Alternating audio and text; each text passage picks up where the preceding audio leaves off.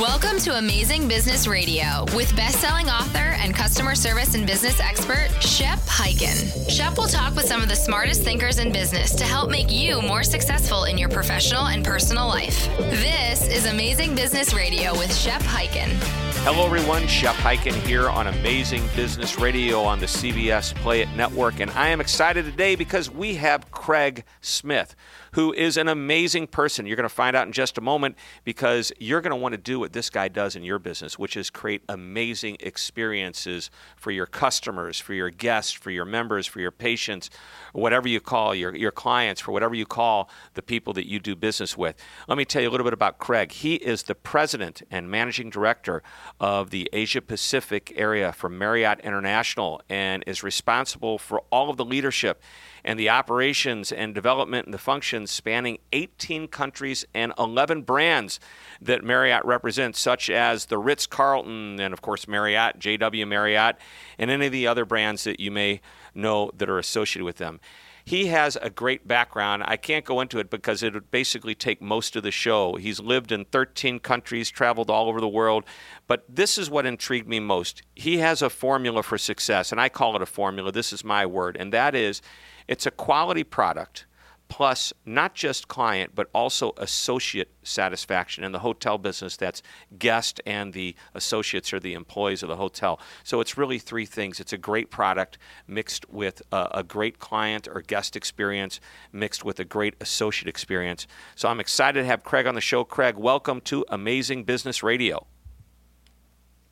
Thank you. It's a pleasure to be here. Well, I'm glad you're here. And so I've got some questions. I've been reading up on you. And as we talk about the hotel business, I want everybody here listening to realize that I have the strong philosophy of what is called the hospitality mentality. As a matter of fact, many of the people, when they come to work for me and I'm interviewing them, the people who have worked in a hotel or a restaurant typically have a leg up on everyone else because they understand what it's like to work with people. And that's what business is. It's people doing business with people. So, I mean, how do you feel about that, Craig? I think it's true. You know, it's something that in some ways it's natural, but it becomes ingrained in you after years of working in it. I was in Boston for 8 weeks for a class, and I didn't realize I was doing it. I just was talking to everybody, and I kept thanking all the servers that were helping us and the folks that cleaned the blackboards. And afterwards, somebody came by and said, geez, you know, you talk to everybody and you thank everyone. And it was just something that's natural. You don't even think about it after a while. Yeah, and you realize that things work much better if you take care of each and every person that's there working for you, not just the bosses. So how long ago was that you were taking that class? Oh, this class was 2 months ago. Oh, okay. So recent. Harvard Okay. Business School. Yeah. Oh, wow. Yeah, well, that makes sense. You're already in this great position, and you're going back, you know, for education. You're practicing what you've been preaching for years. How long have you been with Marriott? I've been with Marriott 27 years. I started off as an assistant housekeeping manager in La Jolla, California. Oh, wow. And actually, even though you're living over there in Hong Kong, currently you're not too far from La Jolla, California, about 10 miles up the road. I am. We're back visiting family. Oh, great. So here's an interesting thing, and the Ritz-Carlton is now part of Marriott. And you know what the Ritz-Carlton's credo is, obviously? Correct. 9 words long. Well, ladies and gentlemen, serving ladies and gentlemen. Right. I think that's the mantra that everybody remembers. Right. And those 9 words, to me, are like the most perfect mantra for any company that's ever developed it. Do you know the history of that? It started with Horst Schulze, I believe. That's right. So Horst was very much into making sure that it started kind of like Mr. Marriott. He understood that the real foundation was the associates, or in the case of Ritz-Carlton, we call them ladies and gentlemen, and that if they felt important and they felt well looked after, then everything else became so much easier as they took care of the clients. Right. It's so a perfect mantra, and that's exactly the words I use to describe. The word is mantra for a business. So here's what's interesting. I've been using that as like my favorite and talking about the Ritz-Carlton for years, writing about them in my book. So in the last book that I wrote, Amaze Every Customer Every Time, I had a short piece in there about that mantra, as I always include it or something like it to kind of bring people up to speed on what I think is important. And somehow or another, I got connected with Horst Schulze to talk to him about endorsing the book. And I sent him the book, and he said, I will endorse it if you change and give accuracy to the story that you tell about, we're ladies and gentlemen serving ladies and gentlemen. And this is what's amazing. He didn't come up with that after he started working at the Ritz-Carlton. He came up with that because his parents were in this business, in the hospitality hotel business, and he had to do a term paper when he was in high school. And that was the title of his term paper when he was like 16 or 15 years old. Is that amazing? That is amazing. So, all right. Well, let's flip this back to you. So the success of a hotel is really contingent, I think, so much on customer service. I think especially at the price points that the Marriott, and unless you're looking for the lowest price in town, you do care about the service. How does the hospitality industry ensure that the staff, the associates as you call them, achieve the right level of that service and is motivated? Now, that's a big question with probably a lot of different answers, but go ahead and take a stab at it. I think the first thing that you have to look for, and that we look for, which is very important, is the initial interview and who you hire. There are some people that have it and some people that may never have it. And it doesn't make them bad people. They just don't enjoy serving others. I remember once years ago, almost 20 years ago, or over 20 years ago, I was a front office manager. And we had a gal at the front desk that she was the most accurate desk clerk I'd ever had. Her bank was always perfect. Everything she did was perfect. She just wasn't really happy and didn't enjoy interacting with people. And we had moved her to accounting. She went on and had a great career in accounting. She was very good. But some people not everybody has it. And so you have to look for it. And you have to almost interview for it, and you have to look for examples of it. And so, one of the first things that we do is we watch body expression. Are they smiling? Are they happy to see you? Are they gregarious? All these things that you want in the service industry, and also for the back of the house. So most people think that it's just about the people that are in the front, we call the front of the house, the front desk, bellman, these areas. But the back of the house, or otherwise we call it also the heart of the house, you have associates like housekeepers, dishwashers. You want it all the way through the building. And if it permeates all the way through the building, then you have true hospitality out front. And so when I walk in today with general managers around our hotels to do inspections, you can see that if people are saying hello to each other in the back hallways, this is an interesting point. If they say it in the back hallways, they've got a great hospitality spirit out front. And I could tell you any hotel I walk, if I walk the back of the house and I see people saying hello to each other and smiling when they pass or waving, the front of the house is going to have great statistics on guest satisfaction. Well, so that's what we look for. Yeah, and there's an old saying that I like to use. I may have come up with this on my own, but basically what's happening on the inside of an organization, behind the scenes, is going to be felt on the outside by the customer. You got it. That's exactly it. I remember once years ago we had a general manager who had some problems. We had a little inkling of union and happiness in the hotel. We flew in to see what was happening, and we found out he wasn't even saying hello to the. So imagine the general manager isn't saying hello to the associates as he's walking in the back of the house.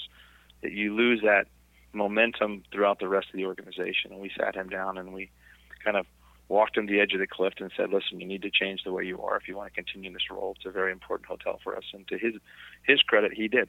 He was going through a tough divorce and a tough time in his life, and he turned the attitude around, and the hotel's guest satisfaction scores went up overnight. Right. My first question before you told me about the issue that he was having at home was, how did he get this far with this kind of an attitude? But apparently he must have had it, and he just had a turn in his life. He did. He went through, and people have that. People have rough turns in their life, and we're a human business. So a lot of time, we really want to do is we want to give people a chance. And our founder of our company talked about, if you have someone who's not doing well, give them a chance to change. But be honest with them. I heard Jack Welch recently. I was at back at Harvard Business School. He came to lecture us, and he talked about how a lot of leaders are cowards. They actually don't tell people when they're doing something wrong. And we believe in sitting someone down and saying, "Listen, here's where you're not doing so well," and being honest with them and forthright, and giving them a chance to change. And he changed. And now some people that won't change, then you need to replace them. But we really believe that if you have people that have worked for you for a long time, give them the benefit of the doubt and help them change, and you've got a much stronger associate or manager. Yeah, it's the manager that refuses to tell somebody that they're not doing a good job, yet then they expect that person to do a good job. I think it's almost dishonest. By the way, I love you just subtly drop in Jack Welch in there. That's pretty cool. And, oh, yeah, I was just at Harvard. I want to be able to say that. Hey, I'm talking to a guy that just came from Harvard. Yeah, remember, though, I didn't do my MBA there. I did my MBA at a different school, but I think we had great experiences. And I think I'm dropping his name because what he said in that meeting resonated so much with me, that you find so many leaders that aren't honest with associates, and you're not helping them if you're not. They can't grow unless there's honesty. And so sometimes everybody in the cafeteria is talking about how they're not performing, but no one actually tells them to their face. Wow. And most people will change and will improve. I have a very small business compared to most businesses. Definitely what you're in, and definitely GE and Jack Welch. But one of the things I tell the people that come to work for me is that I am blatantly honest, because we can't afford to take the time to play around and hope things get fixed on their own. But and here's the thing. So it's very difficult sometimes to be critical of somebody. However, it's the way you go about it. When I was a kid, we had a dean of our school. I went to a private school, all-boys school, tough school. And when you got sent to the dean's office for something wrong, that guy had a way of doing he taught you a lesson. And I wouldn't even call it a reprimand, because I'd never felt like I was beat up mentally by this gentleman. But I always felt that I learned my lesson, and then he always sent me out feeling good about myself.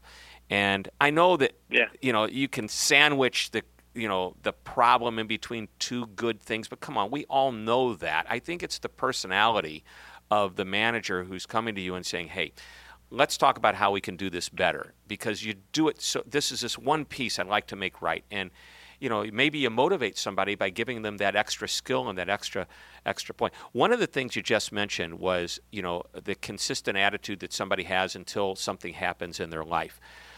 I believe that when you come to work, it's not always easy, but you leave the baggage behind. There was an actor that the millennials probably won't know who this guy is, but his name was Richard Burton. Famous actor, you know who he is. Stage actor, TV, was very famous for his plays. He also was famous for all the problems that he had. And he had a lot of problems, marital problems, alcohol, drugs, all kinds of issues. But when he walked on stage, somehow or another, he was able, for the most part, to put it all behind. And he had a saying that was, I think, powerful for any of us to learn and know about, and that is that he used to say, I want to be so good tonight that I cheat the audience that was here the night before. I think that's pretty cool. I don't know if he could do it every time, but he tried to do it. And I think it's that kind of effort that some people put forth, is they treat their job like it's a command performance, like they're walking on stage. The personal things they have going on at home, they just try to leave them there. It's not always doable, but they try. Yeah, and the right people and the folks that really are built for the hospitality industry, actually they get energized over making others happy. It's interesting to see.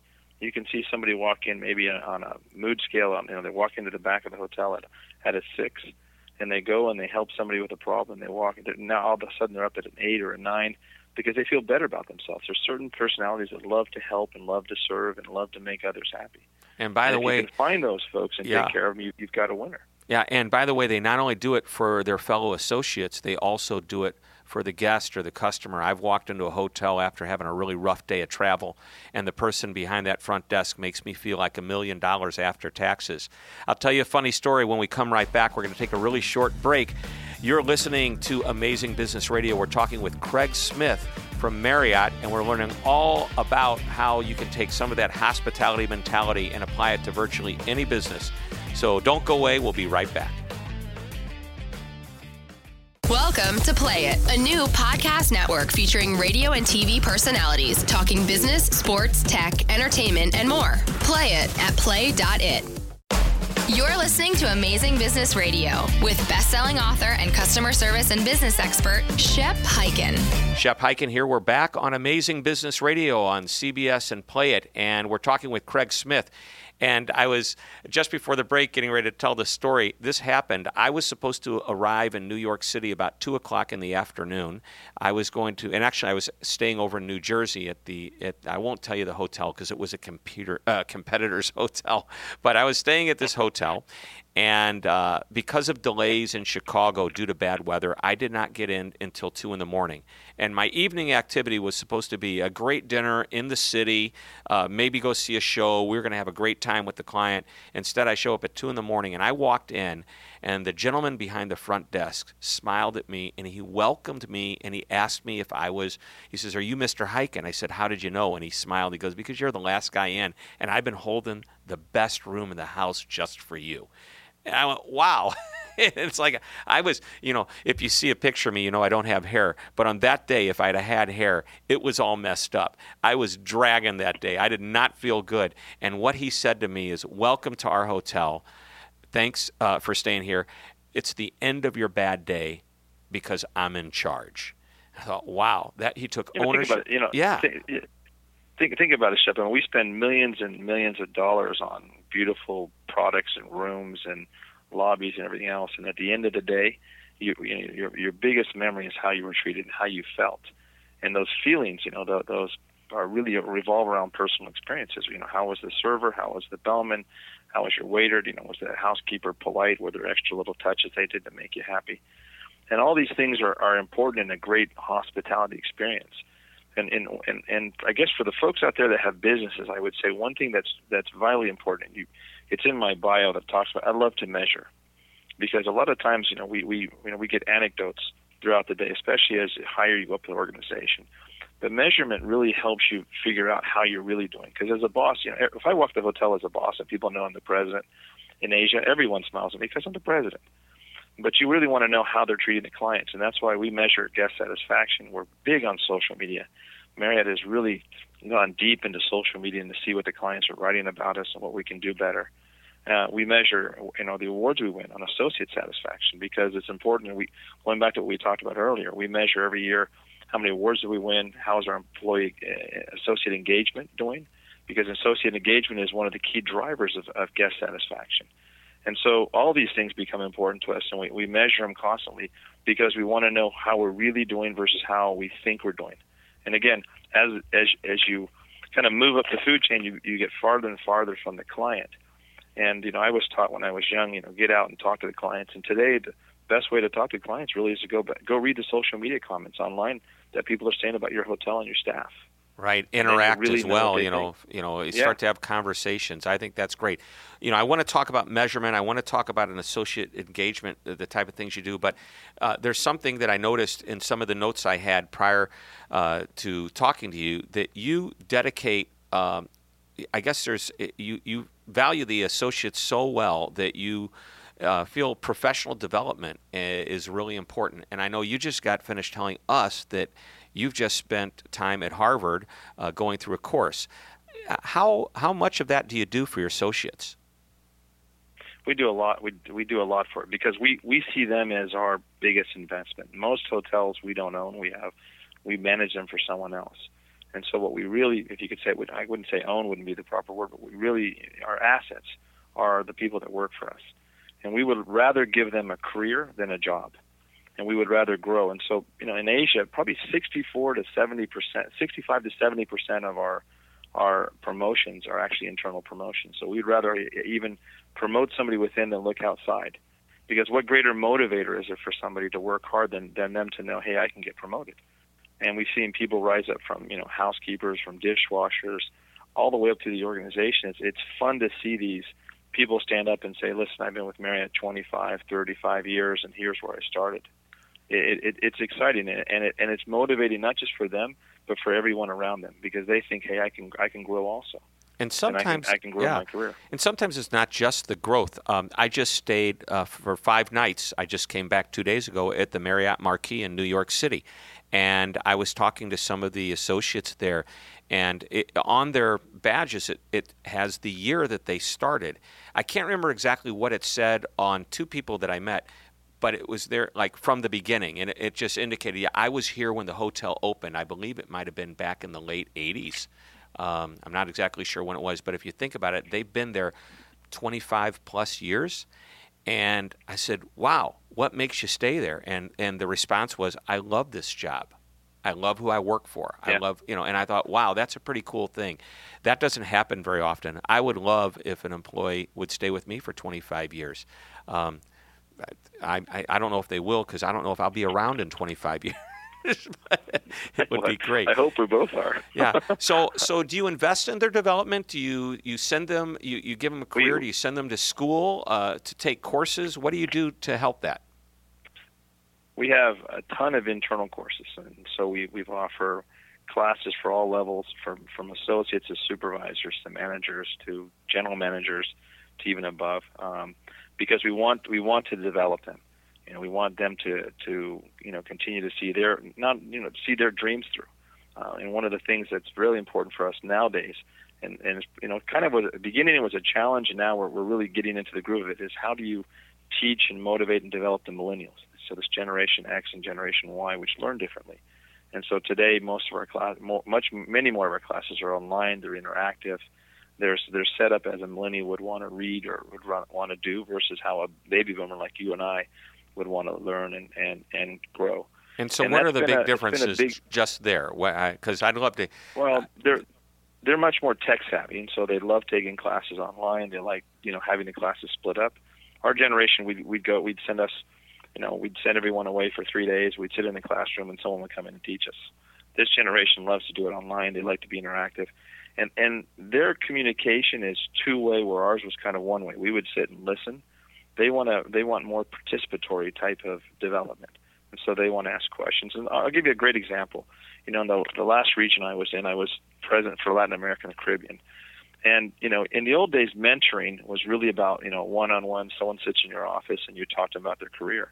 And today, mentoring is different. It's, I post articles or blogs on LinkedIn, and most of them are written for millennials. They're kind of advice to, here's what I think you should think about. Here's what you think about strategy. Here's what you should think about your career. And so they interact much more on things like LinkedIn or Twitter. We did these Twitter chats with them, where we would get all the supervisors in the region, and we did an hour, this interactive, where I would send out questions and tell them what I thought for career development for them, and we'd walk through the values of the company. But what's interesting is they didn't just read these; they would respond and write to each other. And so, one of the cases, we had a Twitter chat with I think it was almost 1,000 people on the phone for an hour, and we had 922 tweets. And that's the way, and they loved it. And I would never see a baby boomer, learning or being developed that way. Wow. It's more of a one-way communication. Well, I am a baby boomer, and just prior to getting on this interview with you, I did a 1-hour tweet chat. So I know I'm the exception to the rule. So that's how they learn. That's how they learn. But give me, if you can, what you think the personality differences are between the generations.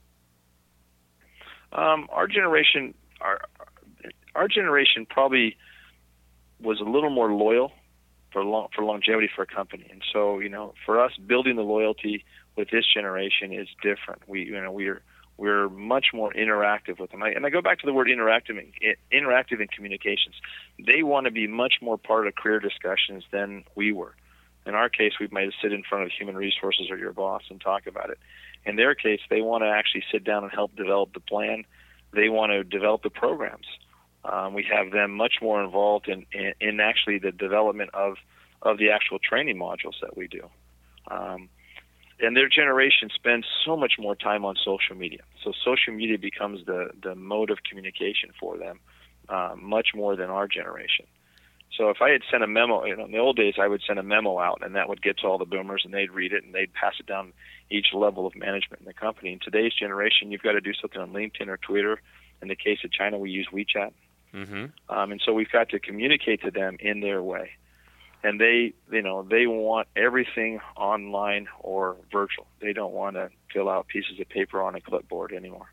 Right. I remember somebody sent my son, who's now 25, a message, an email message, and he was very frustrated that he didn't get a response back. And I said, he doesn't use email. He uses text message. I know he has an email account, but that's not the way his generation communicates. And it was a big lesson for that guy. But, I mean, we have to do that. We have to constantly think about the different personalities. And when you're referring to your generation, you're a boomer? I'm a boomer. You're a boomer. I'm the end of the boomers. I'm an end of the boomer too, almost going into Gen X, but not quite. Got a couple of years. But somebody who worked for me once said to me, "I don't just want you to need me. I want to feel needed," which I think is a big difference, and that's something that's expected. Needed, they want to feel needed. That's different. I think showing appreciation to somebody doesn't necessarily mean that they have that needed feeling. And that's what the millennials, many of them, are expecting today. You can't generalize, I think, a millennial type of generation because they do have so many different, they love the interaction. They love the variety. It's so different, so it's impossible to do. Hey, we're going to take a real short break. We've been talking with Craig Smith, not just about the hotel business, which he's involved at the Marriott at the highest level, president of the international group over in Asia. That's huge. He's been with them 27 years, has a wealth of experience, having started out working in the housekeeping department, working his way up to where he is today. That's pretty amazing. But when we come back, we're going to spend more time on hospitality and how you create that wow factor and exceed expectations. And I bet I know the answer to how that happens. It starts inside the house. We'll be right back. This is Amazing Business Radio. Don't go away.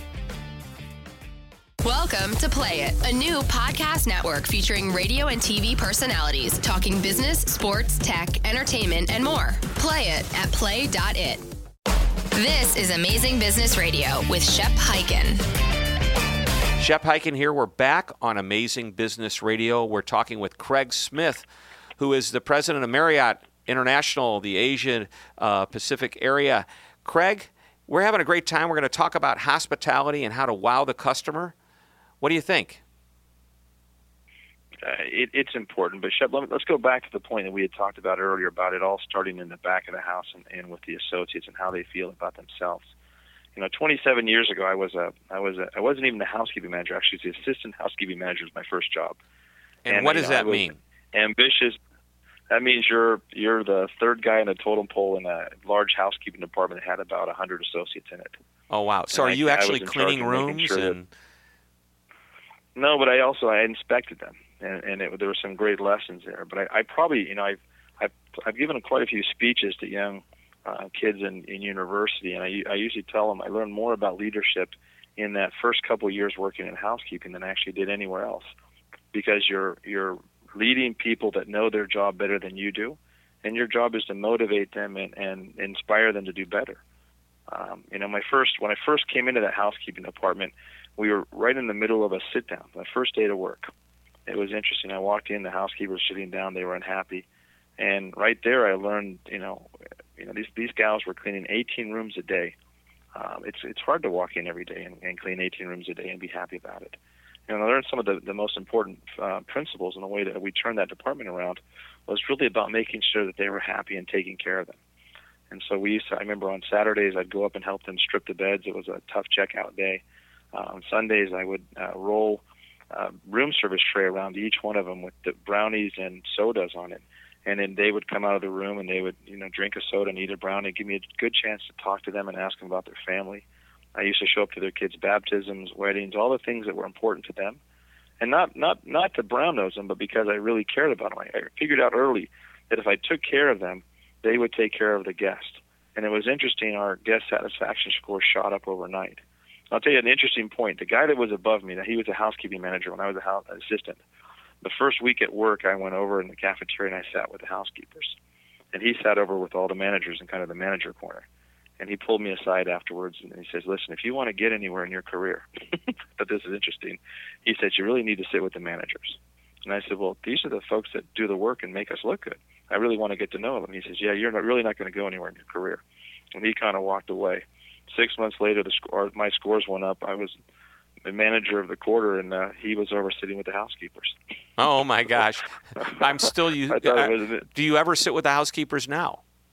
I still do. When we walk hotels, a lot of times we will ask the general manager, have lunch in the cafeteria. You'll sit down with them. Sometimes it makes them a little nervous, but after you start chatting with them and telling them, you came from the same place they did and how important they are, people usually settle down.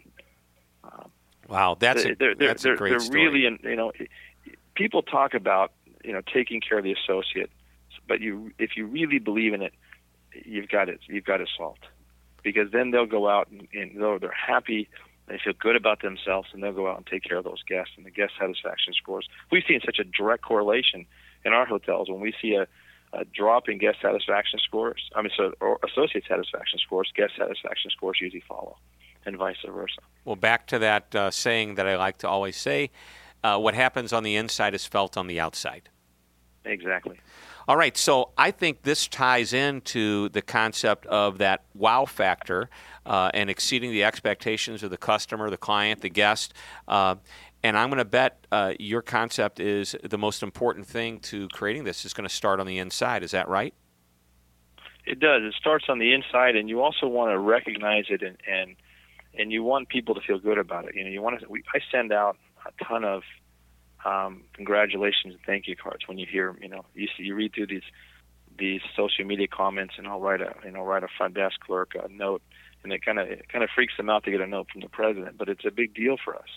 And one note from them that they post on the back wall and they're over their desk, and all of a sudden everybody around them becomes more conscious about how important it is. And so recognition is really important.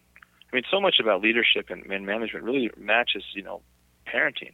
I've got 5 kids, and if they know that you love them, they'll work even harder for you. And so, no one uses the word love in management. Maybe it's just they think it's a bad word, but it's a great word.